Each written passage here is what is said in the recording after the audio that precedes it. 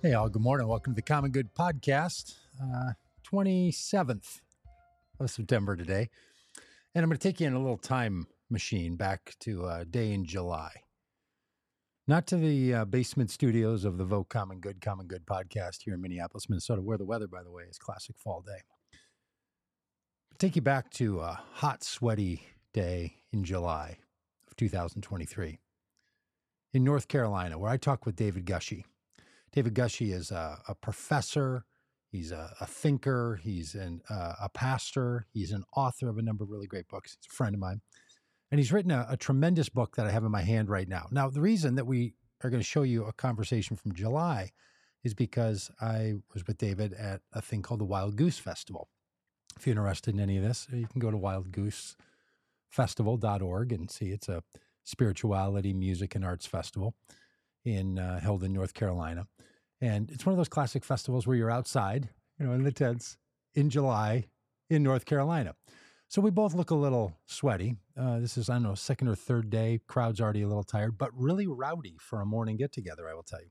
So we're going to show you this conversation that David and I had in front of a whole group. Just want to let you know right now that because we recorded this outside, the sound has a lot of other ambient features to it than what you typically get here from the studio. So your mind will just have to shift a little bit, and pretty soon that noise will go away and it'll all sound good. But we talked about this book that David has written called Defending Democracy from Its Christian Enemies. Now, look, David is a Christian. He's a Christian ethicist. He's a Christian pastor. He's a Christian leader. But he also recognizes that not only in the United States are there movements afoot that are seeking to replace democracy with authoritarianism, but around the world. So one of the great things about David's contribution to this Christian nationalism, authoritarian movements that are happening, of all the work that's being done in this, is he really connects people with what's happening in other places so that we recognize the larger patterns that are going on in Russia, in Hungary, in the United States, and the like. So we talk a bit about that. Conversations a half an hour long, and I think you're gonna really enjoy it. There's a third person sitting on the stage with us. His name is Ken Miedema. Ken Miedema is a musician and listens to presentations. So he's sitting there listening to our presentation, and then at the end, he crafts a song specifically for that in response to that presentation. We're not going to show you the song, though. It didn't record very well. It didn't come out, so sorry to lead you on. But just so you know why there's a man sitting there.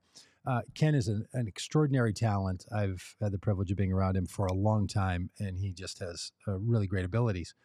In addition to his ability to listen so keenly and craft music at time, Ken Miedema is blind. So you're going to maybe notice that as he's sitting there as well, the way that his head moves and the way that he listens, because he's attentive with his ears and his body in a way that's different than attentive with his eyes. So anyway, that's why Ken's there. I do put a little label on under his name so you can see that it's Ken Miedema. You'll see me and then David and a cover of this book. Now, I waited all the way from July until now to show this video to you. From July, early July to the end of September, in video interview time, that's an eternity. The reason I waited so long was the book comes out next Tuesday. And the reason I'm sharing it today instead of next Wednesday is I know these are already being delivered to people ahead of time. I received mine. So I had a chance to read this book before it was published and then received my copy. So if you're interested in this book and you place an order, oftentimes the books are then delivered right on release day, which would be Tuesday. Books are always released on Tuesdays. It's just one of the things in the industry. Movies come out on Fridays. Books come out on Tuesdays. It's how they keep track of the number of weeks. So every book has the same number of weeks because that's a big thing in book sales numbers. Anyway, so it comes out on Tuesday of next week. And you can get yours now if you were to order it on Amazon, or I think if you do it on Kindle, you probably have to wait until release day. But sometimes the hard copies show up at your house ahead of time. All right, so here it is, conversation with David Gushee about not only Christian nationalism, but the impacts of this around the world. I'm going to be here in the studio monitoring the chat. I already see that Barbara Horton Nadrash Blair has said hello from Cape May, New Jersey. Well, hello from New Jersey. Barbara, thanks for saying hello. Anybody else, throw in your hellos and let us know how the weather is where you are. And then any thoughts that you have about the presentation, the conversation that David Gushee and I are having here.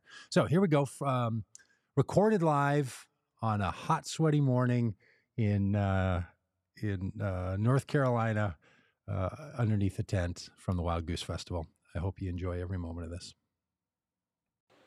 Thanks for being here this morning. We know it's early. I saw some of you at the late night honky tonk last night, so I know the level to which commitment that this is. So nice to see you here today.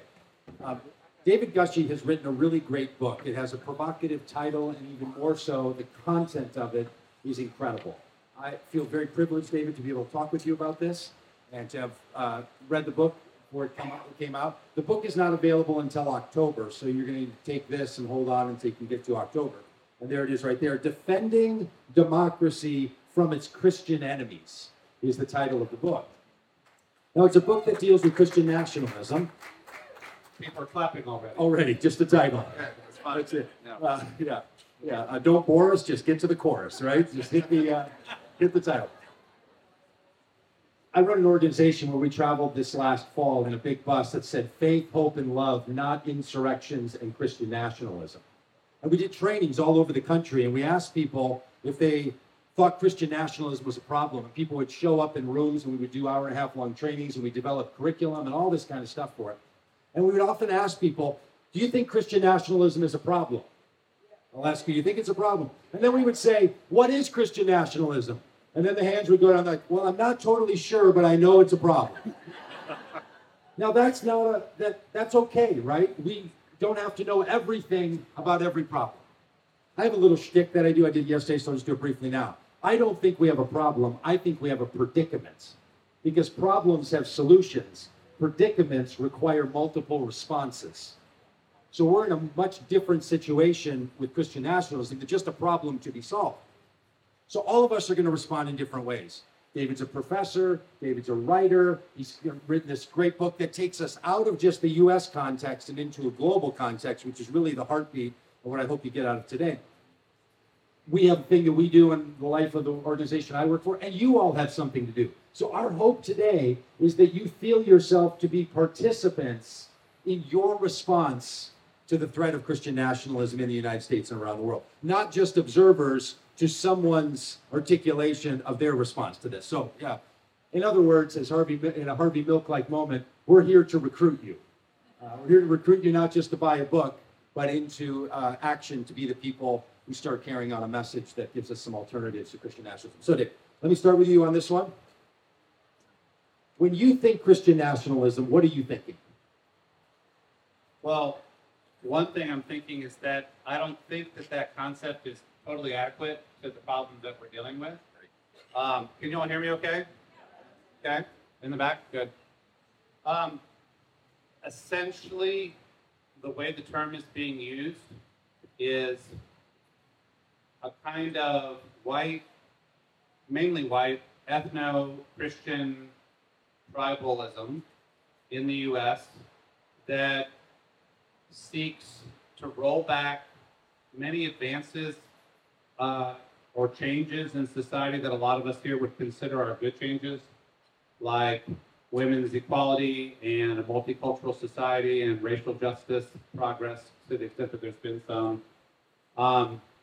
And to essentially claw back power for conservative, white, straight Christian men in society by democratic means if possible, by non-democratic means if necessary.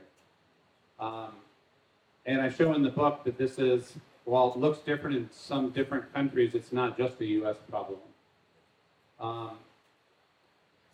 So that's essentially a thumbnail of what Christian nationalism is. I think there's a better label. Would you like to hear about what that label is? Very much would love to know the label that you think, the category in which you think Christian nationalism finds itself. I think that the broader category is, I'm calling it authoritarian, reactionary Christian politics. I think that's more descriptive, and it also covers more countries. Would you be willing to say it again? I saw people wanting to write it down, and they're going to try to catch up. And I think it's such a powerful And concept. I'd like to unpack it too. Please, All right. please. So, authoritarian, reactionary Christian politics. Let's start with the reactionary part. There's a significant chunk, we'll stay in the U.S. for now, a significant chunk of people in the U.S. who are in sharply negative reaction to pretty much every social change that has happened here since about 1962. And so that would include things like more religious pluralism and Supreme Court decisions taking organized prayer out of public schools or state-sponsored prayer, and immigration, especially non-European immigration, and the civil rights movement, and the women's movement, and the sexual revolution, and the gay rights movement, and so on. And for this chunk of the population, which I might estimate to be about a quarter of the population, most or all of these developments are creating a society that they don't like, that they consider to be decadent and even ungodly. And they want to organize and are organizing to take their country back. So it's reactionary. Reactionary politics is a long-standing pattern in human life, right? It's not just in the US and it's not just now. They're authoritarian in the sense that, in general, their religious and moral vision tends to be more top-down, with direction for living authoritatively decreed by pastors or bishops or popes or leaders who have authority. And also, it tends to be less patient with dialogue and debate about moral questions that this side believes have been settled centuries ago by revelation or tradition. I would also say that I think this is the latest stage of a movement that began attempting to mobilize through democratic politics and still does mobilize through democratic politics. In other words, getting people elected at every level and pushing policy proposals. But then what we saw with Trump after, well, he was lawless throughout his presidency, but what we saw after he lost the election was a new frontier, a movement towards, well, if we can't win elections, we'll have to retain power anyway. And so a movement towards insurrectionism. It helps to understand that on the most radical fringe of the reactionary right, these cultural and social changes that I'm describing are understood to be not just unfortunate, but disastrous. Not just disastrous, but in some cases demonic. And so people like us, maybe who are here, who are happy with a multicultural society or a LGBTQ inclusive society or a society where other than white people sometimes get to be in charge of things, we are viewed by some as demonic. And when you're fighting against demons, the normal rules don't apply. And so conspiracy thinking, apocalyptic thinking, end times thinking, as well as that can take a kind of a violent turn at some times. If we can't get things to happen the way they should happen, we may have to take matters into our own hands. This concept of introducing authoritarianism as an alternative to the democratic process. Brian McLaren does some training for organization with people running for office and others. And he has this beautiful spectrum line where it has conservative ideas on one end and more liberal ideas on the other. And our normal political battles range in here. And then he suggests, but there's another option, which is authoritarianism, which is not just simply along a conservative or progressive spectrum. It's a different way of organizing for political power, setting boundaries, and establishing and maintaining order, right? Power, boundaries, and order. That's what authoritarianism is up to. There was a poll a while back that stirred up a lot of conservatives that I know, where they asked young people, this is really in like 2008, 2010, how do you feel about socialism? Would you be up for the country being a socialist country? Maybe you remember those polls going around. And a whole bunch of them said, we'd be willing to give that a try. You remember all this? Well, that freaked out a lot of people, right? On the right. There was a not formal but illustrative question asked to people on the right. How would you feel about some authoritarianism? Would you be up for that? And people have organized and said yes. The insurrection on January 6, 2021 is one of those, but it's also happening across school boards and mayor's races and city council takeovers. So there is another option than just the political spectrum, and it's authoritarianism. I think it's helpful in your book that you help us to see how that's played out, how authoritarianism has played out as an alternative in other democratic contexts around the world, because it gives us the chance to look at it. It's like looking at a group picture that you're not in, because if you're in the group picture, all you look at first is you, and if your eyes were open, if your hair looked okay. But when you're looking at a picture of a group of people that you're not in, you look at it differently, and sometimes it can be quite helpful to take a look at how it's happening around the world. I know that's the second half of the book where you talk about this, but would you be willing to go down that road for a bit? Sure. I argue in the book that a long-term historical perspective helps.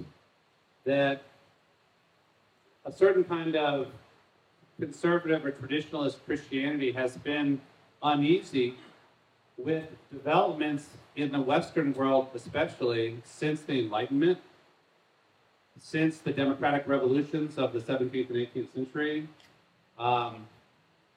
since the dethroning of God and certain Christian versions of God as the sacred canopy under which the whole society understands itself to be organized. So reactionary politics from the conservative Christian community, a good place to see it is in France after the French Revolution in the late 18th century. The French Catholic Church didn't come to terms with the French Revolution until probably about 1960, and you can see it in Germany as well. So I have a chapter on post-revolutionary France. I have a chapter on Germany in the 19th and early 20th centuries where despair over modern developments led to right-wing politics that ultimately led to Nazism. And then I have chapters on, you don't really want to be on this list, but here we are, chapters on Russia under Putin, Hungary under Viktor Orban, Poland under the Law and Justice Party, Brazil under Bolsonaro, and the U.S. under Trump. Group picture. And while there are differences in each of these countries for sure, what they all have in common, or have had in common, Bolsonaro's out of power, but his movement doesn't disappear. Trump's out of power, his movement hasn't disappeared, is authoritarian, reactionary, Christian politics. We need a Christian strongman to fight back the powers of evil like the gay rights movement and gender ideology and socialism, and reclaim the country for the people who are really supposed to be in charge of it, who really constitute the people. This is nationalism within a country happens when a certain group of people within the country are considered to be the true nation. Other people are really outsiders. By the way, this is not only a modern development. In fact, I always like to quote this line from Franklin Roosevelt. He had a Jewish person and a Catholic person in his cabinet, and at one point I think he felt that they were pushing too hard for something, and Franklin Roosevelt said to them, "This is a white Anglo-Saxon Protestant country. Everyone else is here by sufferance." Franklin Roosevelt said that in like 1943. Yeah. So you might say that the development of a pluralistic, multi-faith, multi-moral belief system, whatever, is actually a relatively recent development in American history that is leading to ferocious backlash You can isolate specific movements like African American civil rights, every movement for progress, 2 steps forward, 3 steps back because the backlash is so strong. But it's true in multiple other dimensions as well. So part of what is needed is to articulate very clearly why Christianity does not have to produce authoritarianism or reactionary visions of the world. And in some ways, you might say that's what Wild Goose community is about. An entire community of people, lay people, theologians, ministers, everybody saying, our version of Christianity is not authoritarian, it's not reactionary, it's justice-oriented and inclusive, and democratic and egalitarian. We have to strengthen those voices in every country where we can identify them and lift them up.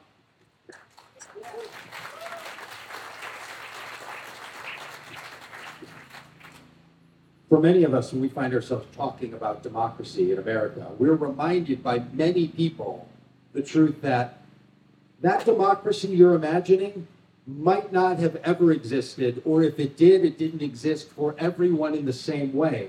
So those of you democracy pushers out there that are saying that's the thing that's going to save us, that's your fiction, because we have used power over many peoples, some would even say all the peoples, some point, because that's what the structure is. So for a lot of people, the move between democracy and authoritarianism has this big ocean gap between them. They can't quite figure it out. And for others, they're like, no, I think the difference is like a little stream that you can easily hop over. And we spend a whole lot of time in this country having to retell our story so we don't sound and feel like the authoritarian thing that we're now afraid of.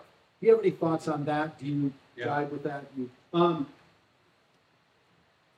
It is especially a liberal and liberationist critique that says, hold on, America never really was a democracy. Or it was a white kind of ethno-democracy, and that's what we have from 1776 forward. Ideals were articulated that had broader implication, but in practice they were subverted. I have a chapter in the book in what I call the Black democratic resistance tradition. And when you read deeply in the history of African American political thought, this has been a theme since before the founding of our nation. That slavery and then Jim Crow and segregation, racism has always subverted American democracy. But so if we want to protect American democracy from its current threats from people like Trump, the people around that orbit, we actually have to do our work on our side to correct the problems of democracy that have been there from the beginning. In other words, anti-authoritarianism and pro-democracy right now involves, for example, fighting gerrymandering and the taking away of African American access to voting and every other thing that has been a flaw in our democracy from the beginning. So the danger is to fall into cynicism that would go something like this: this country's never been a democracy, why should we bother with it now? And I would just say, while it has never actualized the promise of democracy, I would prefer even what we had as of 1992 to Myanmar or Russia or Hungary or China.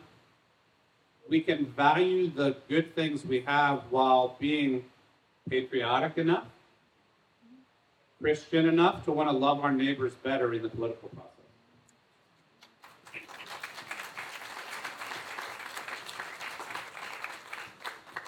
One of the things that I've learned is that for a lot of Christians in Christian churches and in Christian online faith communities, organize around is not a narrative of democracy and authoritarianism. These would be foreign sort of notions.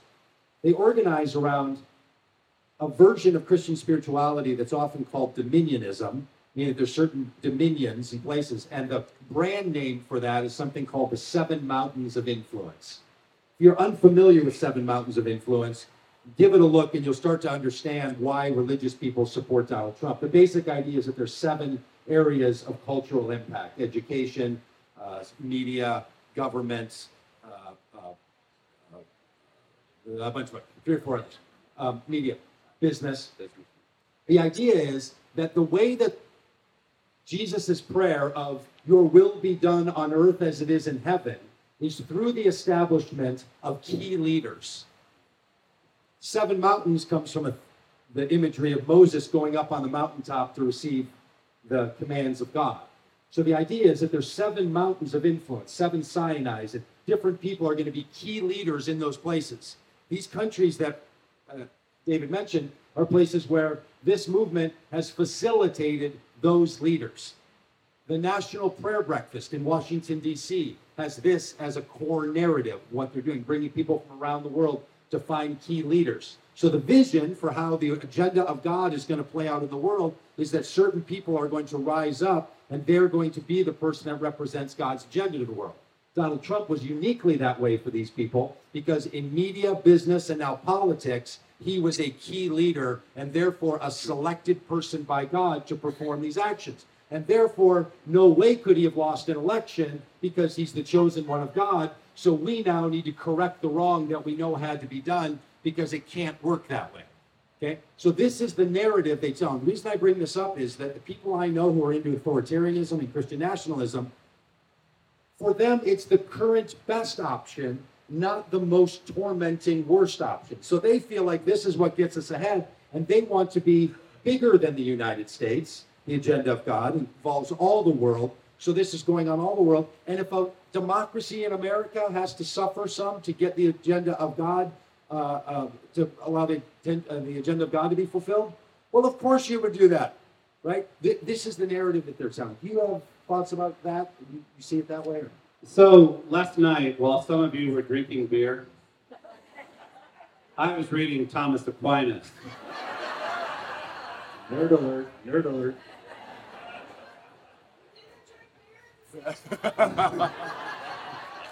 Could have gone down easier both ways. Yeah. Tonight, Thomas Aquinas having been completed, I shall drink beer. Anyway, so I was reading Aquinas, the leading medieval theologian. I was reading his political thought just because that's what nerd scholars do when they're readying for something like this. And he basically says, it's God's world. There's one God. God rules over all the world. To any extent that God's rule is not recognized, that's not good. Kings, there should be, preferably the political system should be a king, because it's better to have centralized power than diffused power. And best if that king is Christian, and if that king understands the advance of virtue and true religion as part of his agenda. And so, writing in the 13th century, Thomas Aquinas, taking a vision that had already been there, the Christendom vision. This is God's world. The only God is the God we know in Jesus, right? So that's God's world, top-down authority, centralized power. He wrestles with questions like, if you happen to find yourself under the authority of somebody who's not Christian, do you have to obey them? Things like that. So it's the habit of Christian power. I think it's the habit of Christian power that is a deep cultural legacy. That, by the way, if you're in a small town, Southern America, you know about the habit of Christian power. Just go to the prayer breakfast, the mayor's prayer breakfast, or the Chamber of Commerce meeting, or the Rotary Club, when the Baptist pastor and the mayor and they're all in there together. It's Christian America, right? In essence, the vision is the whole country should be like that. The whole world should be like that. Every business, media, politics, and anything that is not that, you come up with a label like globalist or socialist or demonic or whatever. So you need a theological response to that. And the theological question is, how can we love God and want to see God's will done on earth without having a politics that looks like that. And in some of my work, in other words, the concept of the reign of God or the kingdom of God has been retooled. A reign of justice and mercy and inclusive community. God reigns through service. God reigns through inclusion. God reigns through welcoming and serving as opposed to dominating and excluding. So I think we have to have a theological response as Christians, if we're Christians. Otherwise, the Christian dominionists, you might say, have the field to themselves.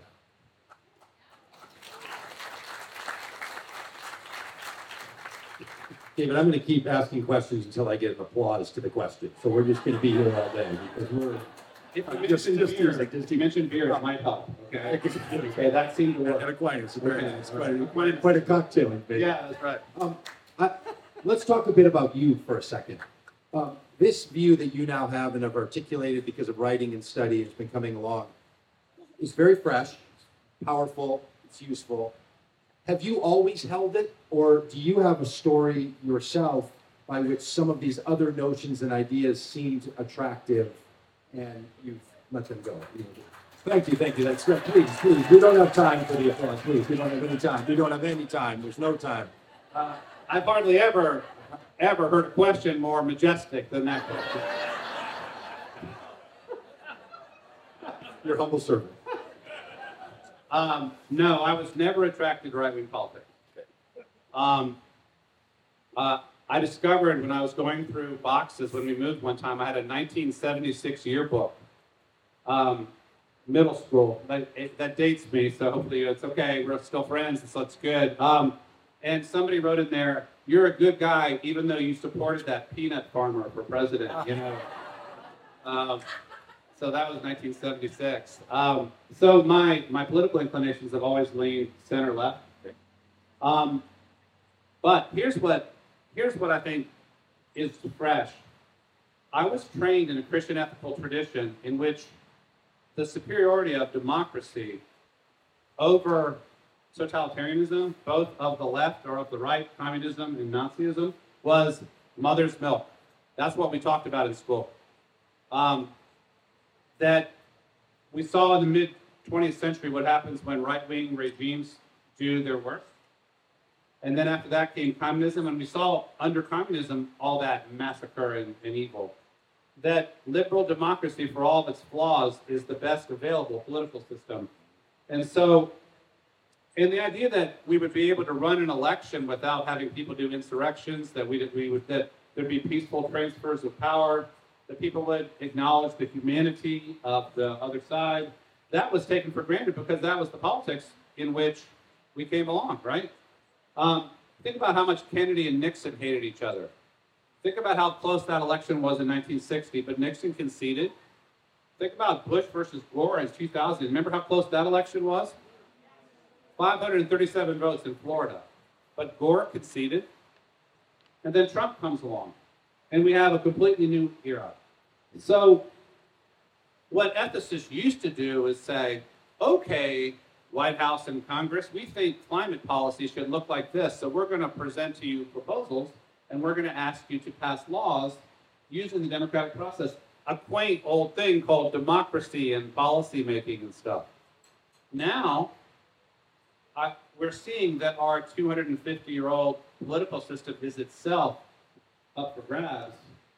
And democratic backsliding may mean, you might say, like, if the house is burning, you have to put out the fire before you can talk about how you're going to rearrange the furniture, right?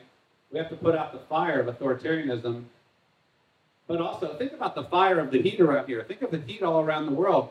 To the extent that we can't even manage to run elections and have uncontested democratic traditions, we get all paralyzed in our internal conflicts. We can't resolve any policy questions. And so it's tragic, too, because we can't address real human problems because we can't even agree on how to do governance anymore. It's going to do that. So we only have a moment or two left because of this response. But you're around to talk about this with others.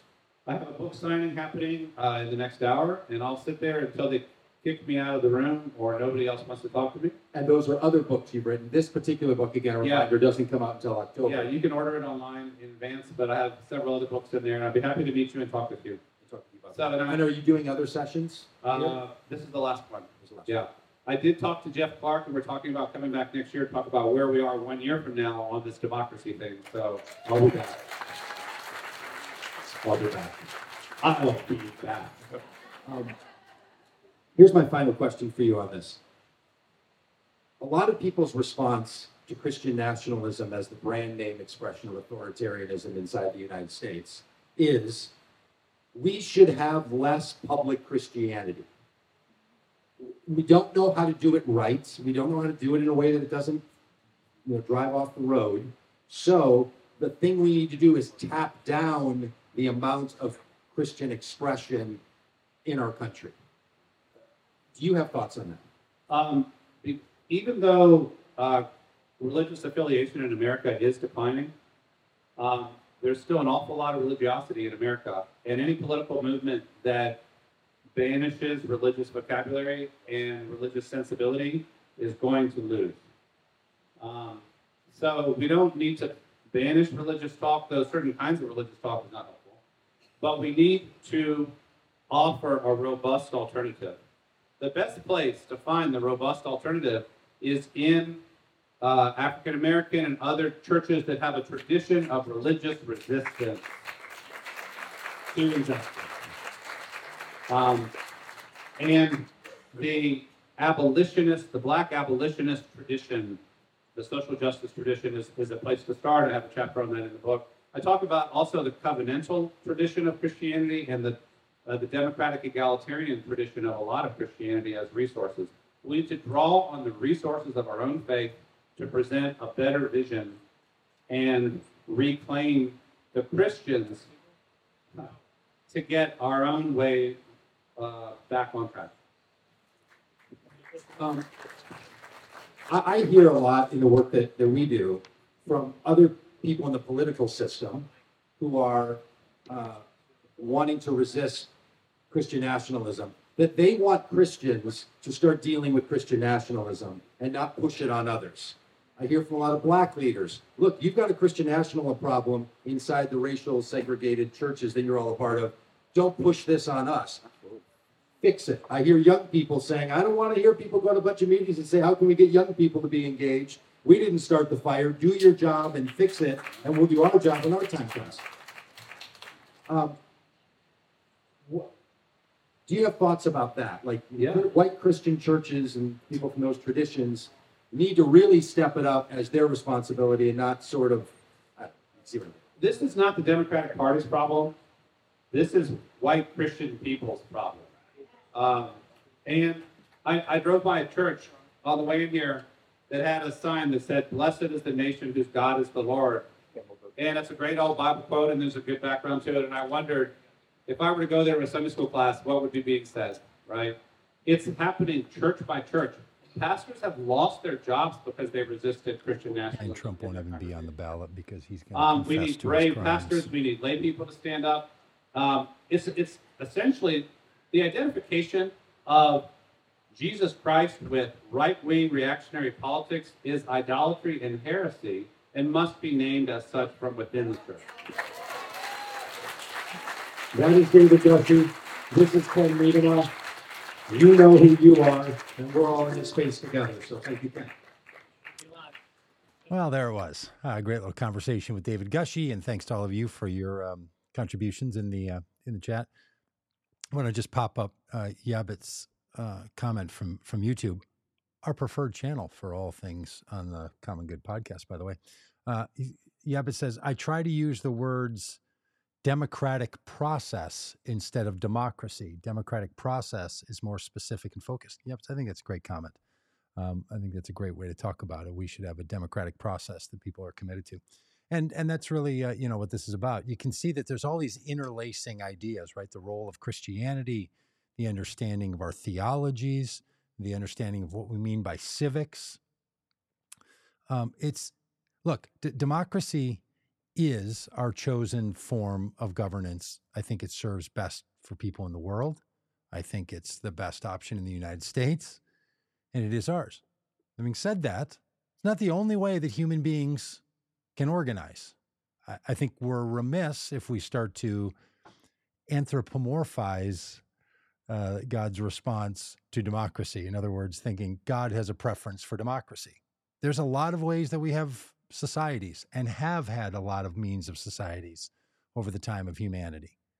Democracy is not the only one. There's nothing wed between Christianity and democracy. They can work well together. They should work well together. We need them to work well together, but it's not forced on us, right? It's not a thing you have to have in order to be truly Christian. So we should be careful about that, right? That's one of the things.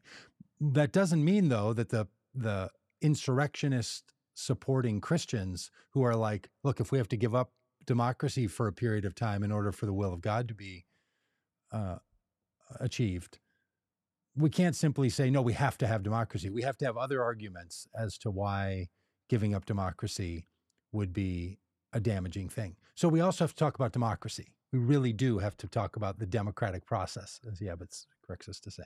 So just a lot of things that go into these conversations. Truthfully, most of us just assume a lot. We assume that Christianity is going to be democratically leaning and so on and so forth. Fine and great. We should. But then we also should sharpen our focus a little bit when the conversations demand that we have these conversations with others. So invite people into conversations about faith, about civic life, about form of democracy, all of this. Seems like something we should do. Again, the book is Defending Democracy from Its Christian Enemies. For those of you who want to defend democracy, David Gushee is the name of that person that was in the interview, and you can find him at davidgushee.com, Gushee.